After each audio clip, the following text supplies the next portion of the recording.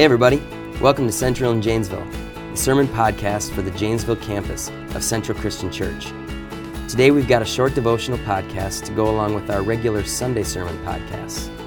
This is your campus pastor, Kellen Anderson. Hey everybody, thanks for joining me for today's devotional. Today we're going to talk a little bit about a girl named Rachel from the Bible. Now, I'm not going to lie, I love a good love story. I kind of can get sucked into movies that are more of the love story variety sometimes. There's one called A Walk to Remember. I remember one time I couldn't fall asleep at night, and I was flipping through the TV, and I saw A Walk to Remember on. I'm like, oh, I'll fall asleep to that. I couldn't. I started watching it, and I just stayed awake, watched all night. Notting Hill. There's one scene in the movie Notting Hill. It's the best. One guy, he's like, okay, but she said to you that she wanted to go out with you. And the main character is like, yeah, sort of. Well, that's nice. What? And then the other person said, well, you know, anybody saying they want to go out with you is pretty great, isn't it? And then the main character said, well, it was sort of sweet, actually. I mean, I know she's an actress and all, but so she can deliver a line, but she said that she might be as famous as she can be, but also that she was just a girl standing in front of a boy asking him to love her. I'm telling you guys, love story. You just don't get love stories like that. But then there's horrible love stories. There's the movie Pearl Harbor. Absolutely hate that movie. It's the worst love story ever. Titanic, kind of a good movie except for the love story. It kind of did me in. I remember though I did watch that movie. It was like one of the first movies I think that Crystal and I watched together, and I was like, what if that happened to us? That that she just had to let me go, and I think weird things. I get it. But these stories, they're great, but there's no love story that can hold a candle to one of the stories that we see in the Bible. There's no special effects, no $100 million budget, just a pure, true biblical story about a guy named Jacob and a girl named Rachel. Now, the Bible says that a man named Laban had two daughters. The older daughter was Leah. She had beautiful eyes, and Rachel was the younger one. It says that she was beautiful in every way, with a lovely face and a shapely figure. The Bible right here is really saying Leah wasn't very pretty, but she had pretty eyes. And then it's pretty much saying Rachel was just gorgeous. And so Jacob falls in love with this girl, Rachel. And so he asks for her to be given as his wife in exchange for 7 years of labor in Laban's fields.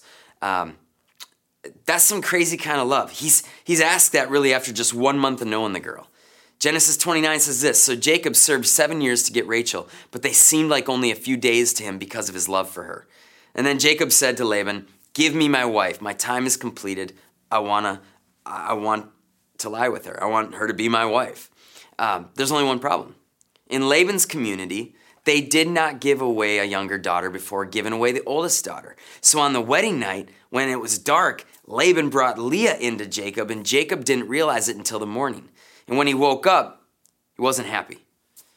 Jacob ended up making a deal to work another 7 years just so that he could be with the woman that he loved, so that he could get to marry Rachel as well. Unfortunately, Jacob, he was sort of stuck in this polygamous marriage with Leah, and he didn't really love her. And the Bible says that God sort of had pity on Leah because she was unloved, and so God gave her children. In fact, she had 4 sons with Jacob while Rachel was still childless. Now, how do you think that Rachel responded to this? She started to get jealous. She began to figure that Jacob surely couldn't continue to love her more than Leah because Leah was having all these children for him. So what does Rachel go and do? She gives her maidservant to Jacob so that she can have a kid through this maidservant. This is crazy stuff. And so after the maidservant, Bilhah, had a second child, Rachel named him Naphtali, saying, I've had an intense struggle with my sister and I'm winning. Rachel, I don't think you're winning. This isn't what winning is. You can kind of hear this evil sister laugh going on right now. Things are getting really ugly. And then God blesses Leah again, and she has more kids. Eventually, though, the Lord finally answers Rachel's prayers and gives her 2 sons, the first being Joseph. Jacob took great delight in these 2 boys, being the sons of his most precious wife, Rachel. That's why all the brothers hated Joseph, and they ended up selling him into slavery at one point. And so what do we find in this great love story? The first is probably this: don't marry 2 sisters. especially not at the same time. For real though, looking to Rachel, we see what can happen when we become desperate to try to please God.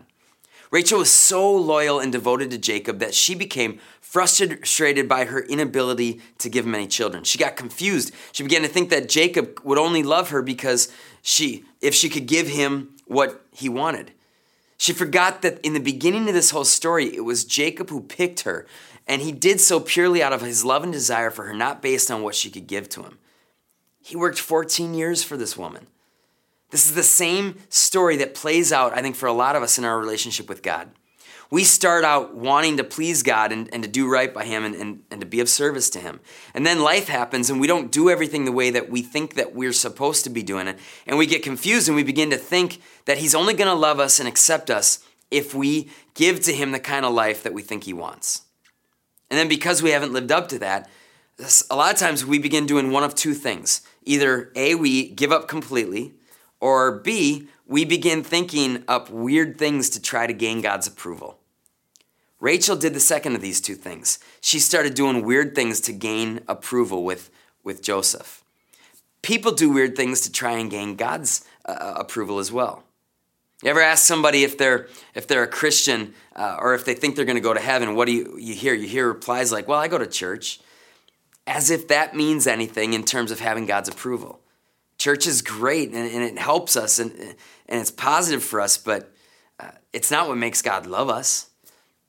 God isn't up there going, man, look, there's a checklist and he skipped church today, didn't do the thing on the checklist, or she went to church today, she's in favor with me. People think reading their Bibles does the same thing or praying does the same thing. You want to know what makes you right with God? It's really simple. Number 1, love God with all your heart, soul, and mind.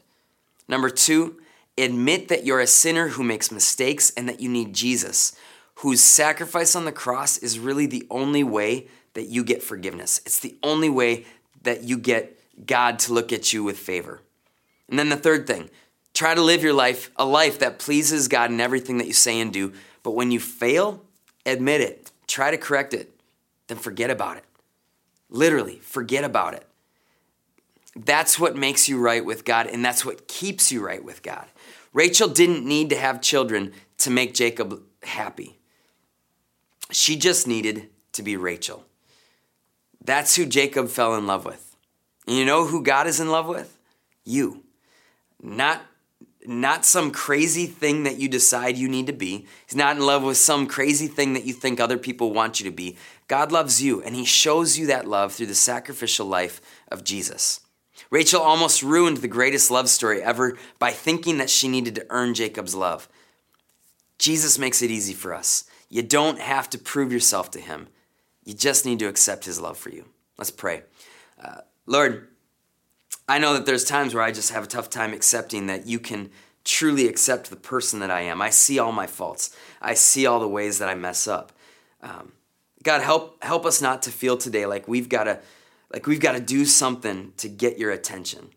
God, I thank you for Jesus. I thank you for the sacrificial love that He gives to us in what He did on the cross. God, help us to accept that love today and to realize that we are accepted because of what Jesus did and nothing else. We love you, Lord.